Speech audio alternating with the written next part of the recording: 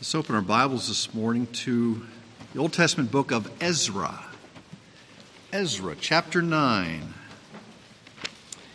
And if you're thinking Ezra, it's right before Nehemiah, right after 1st, 2nd Chronicles. Okay.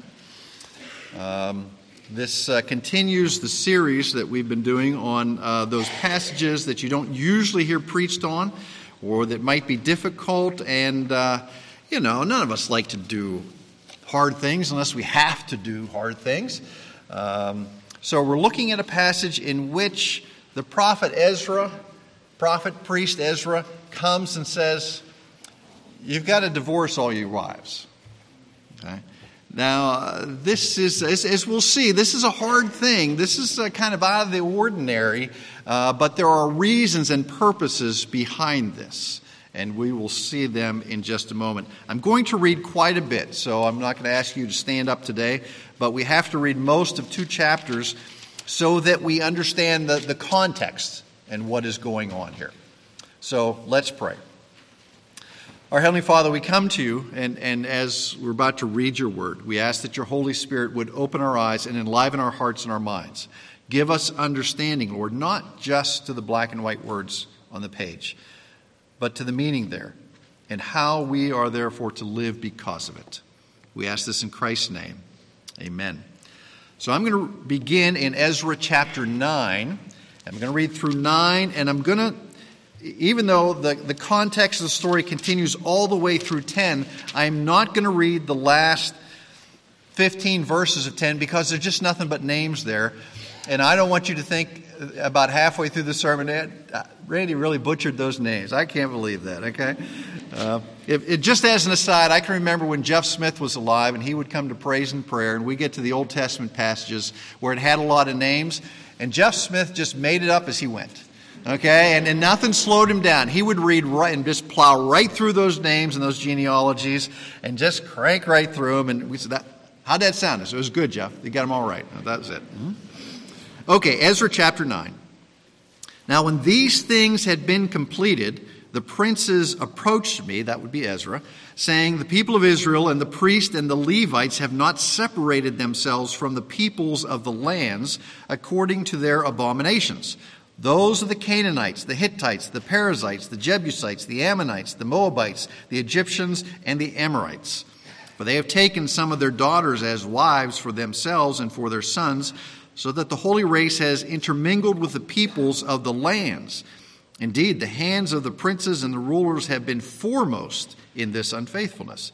And when I heard this matter, I tore my garment and my robe and pulled some of the hair from my head and my beard and sat down appalled. Now, this is not hyperbole, okay? Now, the tearing of the clothes we've seen in plenty of places, but he pulls out some of his hair, okay, and pulls out some of his beard. Now, for those of us who have had beards before and had our little kids yank on them, we know how sensitive our facial hair is. So this is pretty serious. He is broken because of the sin of the people. Verse 4. Then everyone who trembled at the words of the God of Israel on account of the unfaithfulness of the exiles gathered to me, and I sat appalled until the evening offering. But at the evening offering I arose from my humiliation, even with my garment and my robe torn, and I fell on my knees and stretched out my hands to the Lord my God. And I said, Oh my God, I am ashamed and embarrassed to lift up my face to thee, my God, for our iniquities have risen above our heads, and our guilt has grown even to the heavens. Since the days of our fathers to this day we have been in great guilt, and on account of our iniquities we, our kings and our priests, have been given into the hand of the kings of the lands, to the sword, to captivity, and to plunder, and to open shame, as it is this day.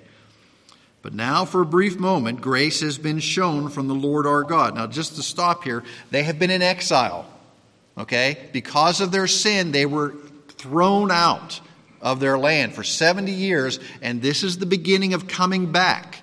And they've had this grace of the Lord bringing them back to Jerusalem, and this is what has happened. That's what he's referring to. Verse 8. But now for a brief moment, grace has been shown from the Lord our God to leave us an escaped remnant and to give us a peg in his holy place, that our God may enlighten our eyes and grant us a little reviving in our bondage. For we are slaves, yet in our bondage. Our God has not forsaken us. He has extended loving kindness to us in the sight of the kings of Persia, to give us reviving, to raise up the house of our God, to restore its ruins, and to give us a wall in Judah and Jerusalem. And now, our God, what shall we say after this? For we have forsaken thy commandments, which thou hast commanded by thy servants the prophets, saying, the land which you are entering to possess is an unclean land, with uncleanness of the peoples of the lands, with their abominations which have filled it from end to end, and with their impurity. So now do not give your daughters to their sons, nor take their daughters to your sons, and never seek their peace or their prosperity, that you may be strong and eat the good things of the land, and leave it as an inheritance to your sons forever. And after all that has come upon us for our evil deeds and our great guilt, since thou, our God, has requited us less than our iniquities deserved, and has given us an escaped remnant at this, shall we again break thy commandments and intermarry with the peoples who commit these abominations?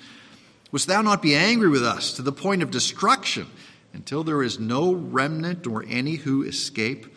O Lord God of Israel, thou art righteous, for we have been left an escaped remnant as it is this day. Behold, we are before thee in our guilt, for no one can stand before thee because of this. Now while Ezra was praying and making confession and weeping and prostrating himself before the house of God, a very large assembly, men, women, and children, gathered to him from Israel, for the people wept bitterly. And Shechaniah, the son of Jehiel, one of the sons of Elam, answered and said to Ezra, we have been unfaithful to our God and have married foreign women from the peoples of the land, yet now there is hope for Israel in spite of this. So now let us make a covenant with our God to put away all the wives and their children according to the counsel of my Lord and of those who tremble at the commandment of our God, and let it be done according to the law. Arise, for this matter is your responsibility, but we will be with you. Be courageous and act. Then Ezra rose and made the leading priest and the Levites and all Israel take oath that they would do according to this proposal. So they took the oath. Then Ezra rose from before the house of God and went into the chamber of Jehohanan, the son of Elishib. Although he went there, he did not eat bread nor drink water, for he was mourning over the unfaithfulness of the exiles. And they made a proclamation throughout Judah and Jerusalem to all the exiles that they should assemble at Jerusalem, and that whoever would not come within 3 days, according to the counsel of the leaders and the elders, all his possessions should be forfeited, and he himself excluded from the assembly of the exiles.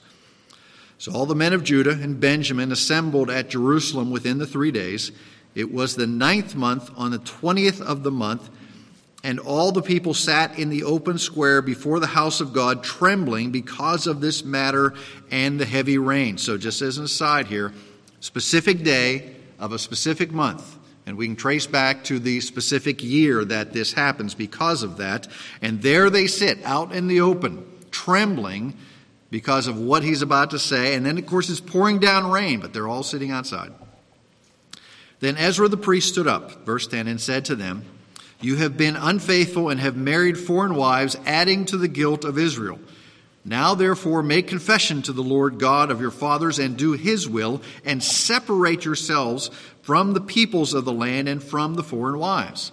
Then all the assembly answered and said with a loud voice, that's right. As you have said, so it is our duty to do. But there are many people. It is the rainy season, and we are not able to stand in the open, nor can the task be done in 1 or 2 days, for we have transgressed greatly in this matter. Let our leaders represent the whole assembly, and let all those in our cities who have married foreign wives come at appointed times, together with the elders and the judges of each city, till the fierce anger of our God on account of this matter is turned away from us. The fierce anger of God. 15. Only Jonathan, the son of Asahel, and Josiah, the son of Tekvah, opposed this, with Meshullam and Shabbathiah the Levite supporting them. But the exiles did so, and Ezra the priest selected men who were heads of fathers' households for each of their fathers' households, all of them by name. So they convened on the first day of the 10th month to investigate the matter, and they finished investigating all the men who had married foreign wives by the first of the first month. And then he goes on to list all of those who had married foreign wives. Now we think, well, why is it important that we today know the names of all these people who have married these foreign wives? Because God wants us to know that people are held accountable for their sin. And he lists these names here for all eternity. Now, we've seen in past times, would you like your dirty laundry hung out for everybody to read for the next 2,000 or 3,000 years? Hey, you want to know who sinned in Israel? Here's a good list of some of the people who have done that. Okay? So, it is distressing to see believers act in ways that go against the Word of God. It's distressing to see my own self when I go against the things of the Word of God. It's distressing when I see others and the consequences that are involved in that. And sometimes, immaturity plays a part in that. If I was just a little bit more steeped in the Word of God, I wouldn't have done those things. But because of my immaturity, I have sought those things. Or sometimes our emotions get the best of us and overwhelm us. And sometimes it's just our will. This is what I want to do, and I know the Lord says it's wrong, but I just want to go and do it. But it's even worse when you see large groups of people who are supposed to know better go and openly pursue what the Lord has said not to do. So I'll give you a little bit more context, historic context for these two chapters here. Remember that God brought the people out of Israel in the Exodus. And hundreds of years later, this before the events here that are listed in Ezra, God told his people that if you break the covenant, if you are disobedient, there are going to be consequences. And I'm going to use other nations to punish you. Well, that's exactly what they did, and that's exactly what the Lord did. They went and followed other gods despite the warnings from their prophets, and they followed the Baals and the Asherah poles, and they did all kinds of terrible things, and the Lord was true to his promise. He used the Assyrians and he used the Babylonians to punish his people.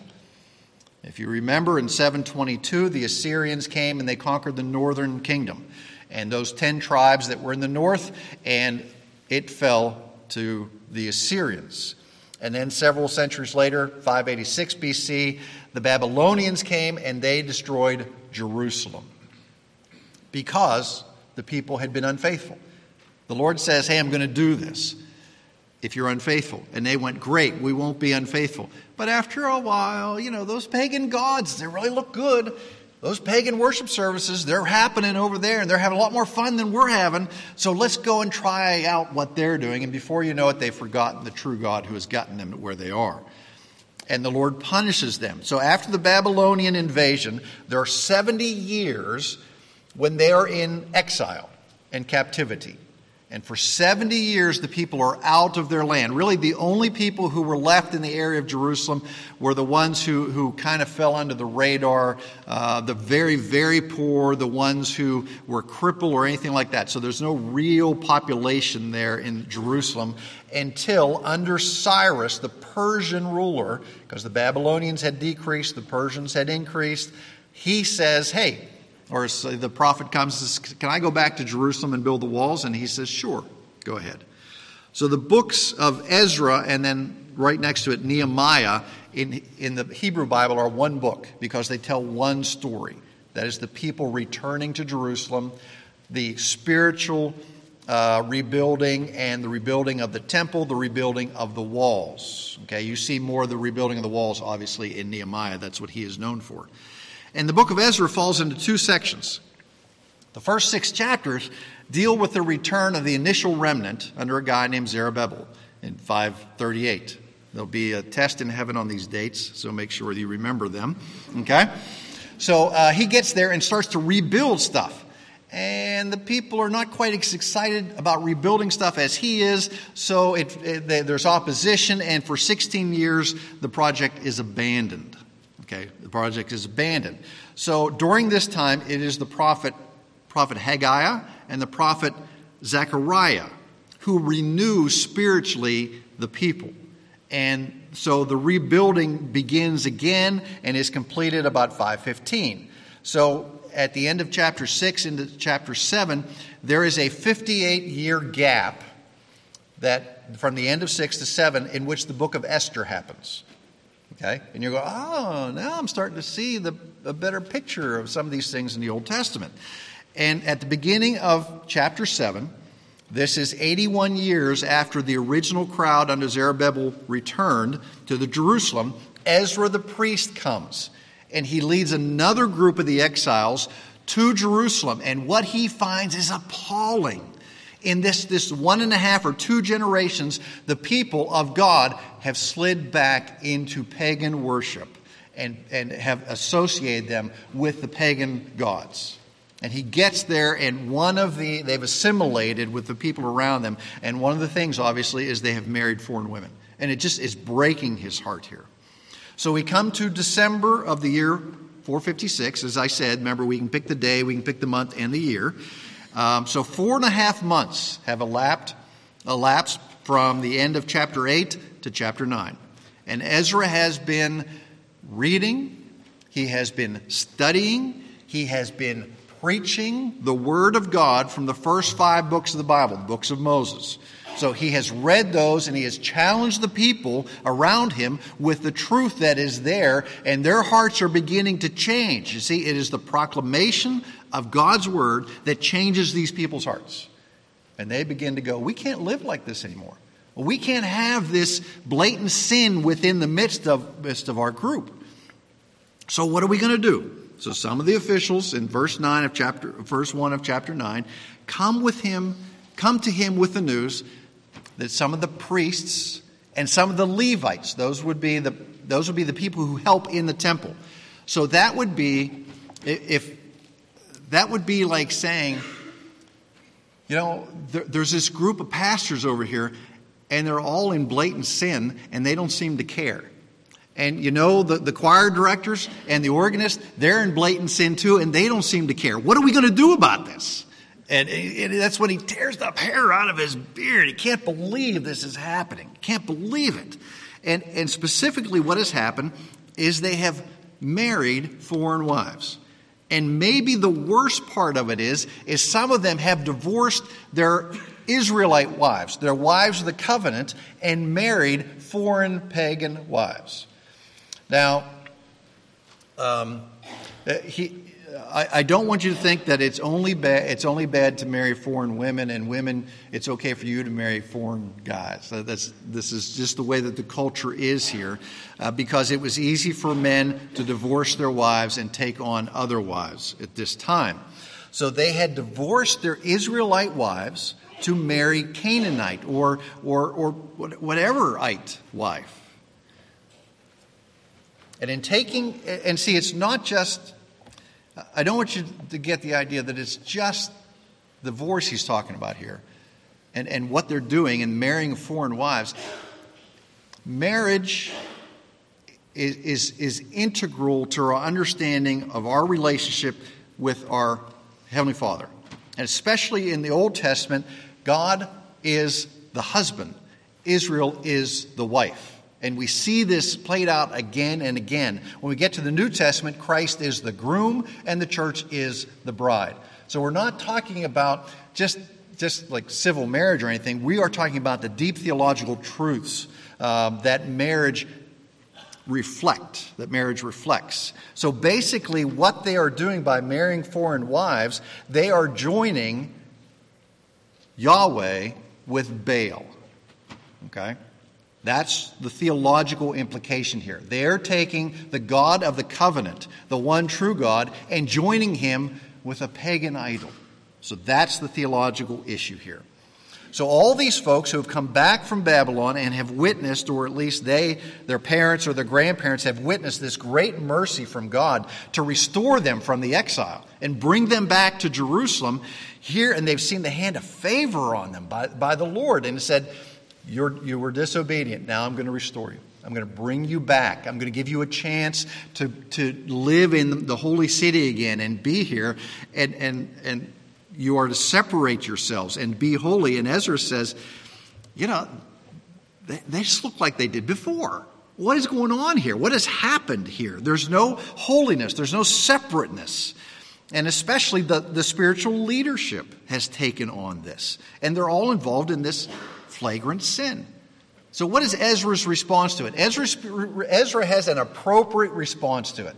And we see this in plenty of other places in the Old Testament in particular, where they sit in ashes and they tear their clothes, and it is a sign of mourning because they're simply broken over this sin. And I want you to understand, Ezra has not participated in this sin. But he, as the spiritual leader of the people, looks at their sin and goes, how could we do this? And the language is reflective of this. He's not saying how you could do this. He says, how could we, as God's people, drift so far away from what he said is right? So he tears his clothes, and they sit, and he's joined with others. Look at verse 3.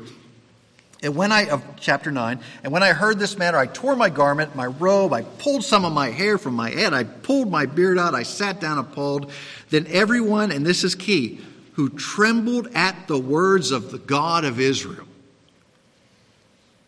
because he had been teaching the word of God, and their hearts were filled with fear, because they said, man, we are in sin as a people, and we could be in big, big trouble.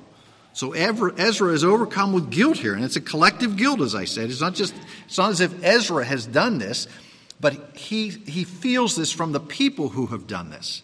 Now, Israel has a history of 150 years from when they were kicked out and all of the time that they were in exile, and now they get back here, and all of a sudden there is this brief moment of grace. Look at verse 8.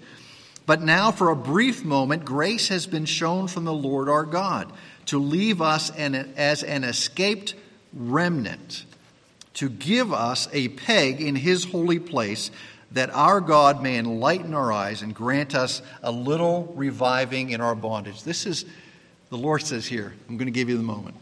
What are you going to do with it? And they get there, and then they find something better, they think, in their own minds. A remnant has returned. God has kept his promise, but the people fall away so very quickly. And Ezra goes to the Lord in prayer. And really, if I had to sum up, what does Ezra pray for? It comes to one word: mercy. He prays for mercy. Lord, have mercy on these people. Have mercy upon us. Because Ezra understands all too well what the people deserve. And he wants something that they don't deserve from the Lord. And that would be his mercy. So flip over to chapter 10. And this is the major issue. They've married outside of the faith. It doesn't talk about anything about, we're not dealing with race or anything like that. We're talking about marrying outside of the faith. When he talks about foreign women, we're talking about pagan women. And maybe they did it for social advancement. Maybe they did it for economic gain. Maybe they did because they thought their wives were getting too old and I want a younger model. It really doesn't matter what the reason was. They have sinned.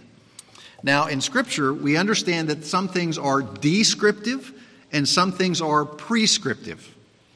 This is a descriptive moment. Okay, it describes in an accurate, infallible, and inerrant fashion what happened here. It is not prescriptive for our behavior today. It is not as if you can leave here going, I think Randy just gave us the official theological okay to ditch our wives and marry a new model. No, that's not what he's saying. Okay, that's not what is here.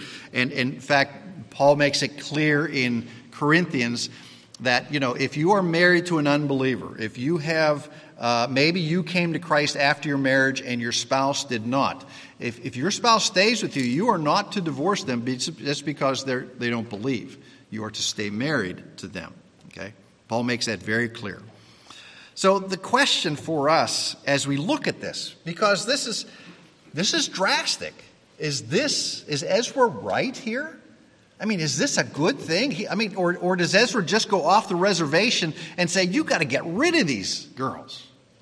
Or was he right in what he said? Well, we have to go into the context of Ezra just a little bit here. And notice that, look at verse 3, because it's a little bit more complex than just sending these women home. Verse 3 of chapter 10. So now let us make a covenant with our God to put away all the wives and their children. Okay, and their children. So there are children involved here. And just imagine the wailing and the screaming, where Ezra says, hey, these ladies, these kids, they're all going back to their families in their pagan lands. How would you like somebody to come in and tear your wife and children away from you and say they've got to go, that they've got to go? Now, they wouldn't be a way to sent away to fend for themselves. They would be sent back to their families. Okay, but still, they're going to be torn away from their father because of this. So there are huge, significant problems here, and the Bible does not address those issues. Okay, for this specific reason. It's very important, as I'm convinced as I read this and study this, this is the reason. The Bible and this illustration from Ezra is concerned with the principle. It's not concerned with sentiment. It is concerned with the principle here, not with the sentiment. It's not as if Ezra is not attuned to with a compassionate heart what is going on here, but the principle is much larger and has to be dealt with. Now, there are only 110 or 113 names, depending upon how you read the Hebrew here, and there are probably 30,000 men. So are we talking about a lot? We're not really talking about a lot of people here. We're talking about a small portion who have involved themselves in sin, but yet so many of them should have known better. So many of them are spiritual leaders, and they are to set the tone for all of the people here. The sin is marrying outside of the faith, outside of the covenant people of God. They should not have done this. Now, whether we're in agreement about how Ezra ends this or not, that's another matter. But the issue and the principle behind it is God's command and the people's failure to be obedient. People's failure to be obedient. There are 17 priests involved in this. There are 6 Levites involved with this. There's a singer involved with this. There are gatekeepers. There are 83, 84 lay people who have done this and involved themselves in this sin. But the sin of a few, what's the old song? No, that's not the right song. The sin of a few affects everybody. Paul says what? A little bit of leaven? Leaven's the whole lump. And what happens is, within the covenant people, they've come back, they have this moment, the remnant has returned. If they leave this blatant sin in the midst of their lives, in the midst of their covenant family, it's just going to spread and go further and further and further. We see this in the story of Achan, where his sin affects the next battle. We see this in Ananias and Sapphira that we read earlier.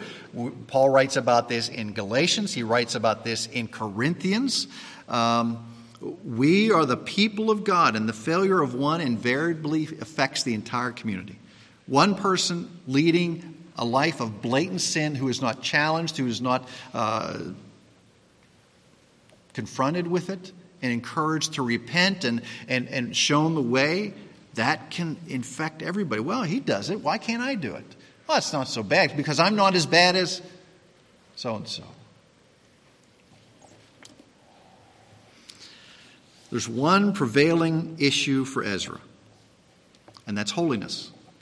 The holiness of God's people. That's what he is concerned about. The people of God cannot take on the values and the mores of the world in which they live. They have to take on the values and mores of God's Word. A.W. Tozer said, "The best place for a ship is in the sea, but woe betide it when the sea gets in the ship." The people of God are meant to be in the world.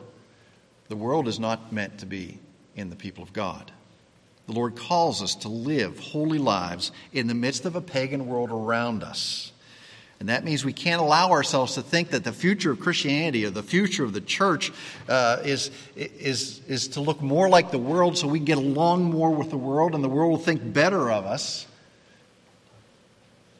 The Word of God is the power of God unto salvation. That is what the world needs. The world is dying, and the world is being smothered by their own love of their own selves and their own running away from the Lord. This is what changes their lives. When they hear the Word of God, when they see it lived out before them. And if we don't do it, it's not going to happen. So let's pray. Heavenly Father, your word is clear here. Yes, there are things that we might think sound very hard. Really, you're going to kick out, dissect these families and separate them. But holiness demands action. Heavenly Father, in our lives today, we know that you've put us in this world, and that's where we are supposed to be. But we are not to let that world so infuse itself into us that we begin to look too much like it and less like Christ. We are to infuse the Word of Christ into our hearts and our minds, to read it, to study it, to be challenged by it, so that we understand how you call us to live, that the world might look at us and see something different in us. Yes, we're going to be different than the world, because holiness is different from what the world desires. Heavenly Father, remind us that you just don't call us to lives of holiness.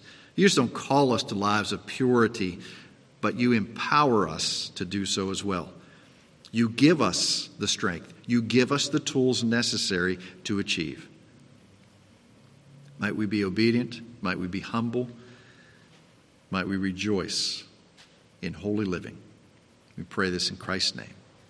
Amen.